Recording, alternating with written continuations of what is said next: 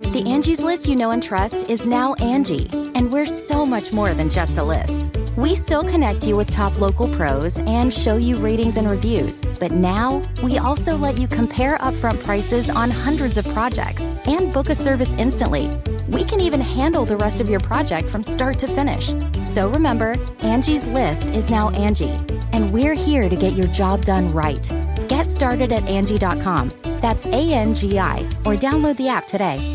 Former First Lady Michelle Obama has a new book coming out. It's called The Light We Carry, and it's a follow-up to her highly acclaimed Becoming memoir. And in it, she apparently talks quite a bit about her relationship with former President Barack Obama. Not surprising. What is surprising, or maybe not so surprising, but is apparently surprising to some, is a revelation in that book about her marriage to the president. The surprise? That things are not perfect inside the Obama marriage. As she writes in the book, people often reach out to me seeking relationship advice. They remark on photographs they have seen of me and Barack together, the two of us laughing or sharing a look, appearing content to be side by side, deducing that we enjoy each other's company. They ask how we've managed to stay both married and unmiserable for 30 years now, and I want to say, yes, truly, it's a surprise to us too sometimes. And really, I'm not joking. We have our issues, of course, but I love the man and he loves me, now still, and seemingly forever. And that's the part that I find fascinating, is that people looking in from the outside at their marriage are apparently stunned to discover that the Obamas have challenges and friction points and difficulties and nevertheless manage to make it work. And the reason I find it surprising that they find it surprising is that there's nothing surprising about that whatsoever. Just looking specifically at the Obamas, of course, you have two very high-performing, highly intelligent, capable, driven, visionary people. That means there's going to be friction. But there's always friction. No matter how much you appreciate another person, there are always going to be friction spots. In fact, honestly, if there are no friction spots, that's a great concern.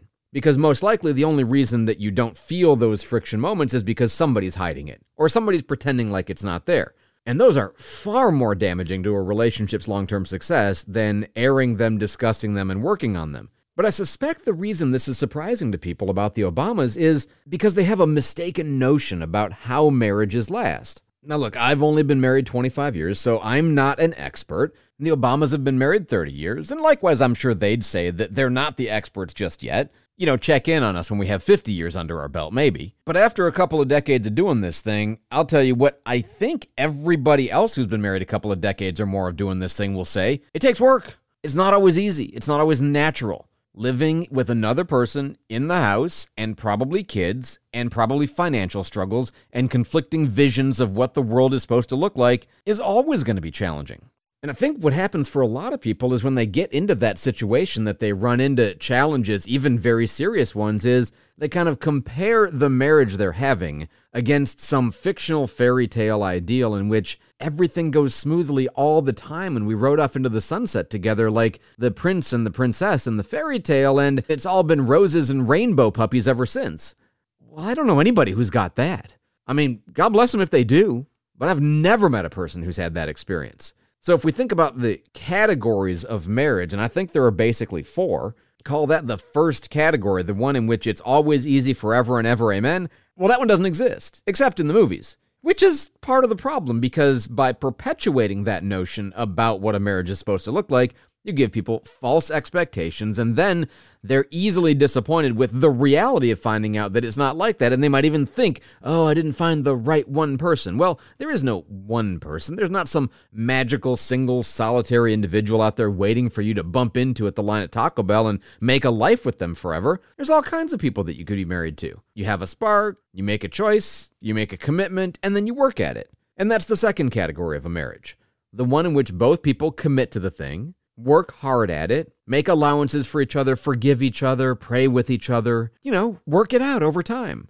Now, from my perspective, again, a quarter of a century in, being good friends with somebody is a great foundation for the relationship, because you're going to spend a lot more time doing friend-type things and having trust and having common interests and being able to get along and common sense of humor. Those are all things that help tremendously. But still, commitment, work, forgiveness, those are the things that make a marriage last over a long haul. Or at least that's what all of my longtime married friends say. So it is that second category of marriage that people ought to have as a goal, which apparently is just like what the Obamas have. They even went through counseling for a while. Why? Because you get outside advice. You get the input of somebody who's going to care about you and see things dispassionately and give you loving, caring guidance. That's healthy. So what is the third category of a marriage? Well, this is a little difficult one to talk about, but sometimes people stay married and everything looks okay on the outside because they hide the problems. They deny the problems. Or they just plain put up with them without ever really confronting and challenging them. And if you just endure for long enough, eventually you're married for 3 or 4 decades. Now, that might not be a great alternative. It might not be a healthy alternative, but it is an example that I think you see with a lot of people. They just don't quit. And there's a value to just not quitting. I mean, it is the nature of the vow you make, right? And the fourth category of marriage, of course, is the one that ends. And there are all kinds of reasons that marriages end. But I am more and more convinced as time goes on that the main reason marriages end is precisely because people don't work at it and because they have an unrealistic picture of what a healthy marriage looks like and they continue to think that the one they've got doesn't fit the bill.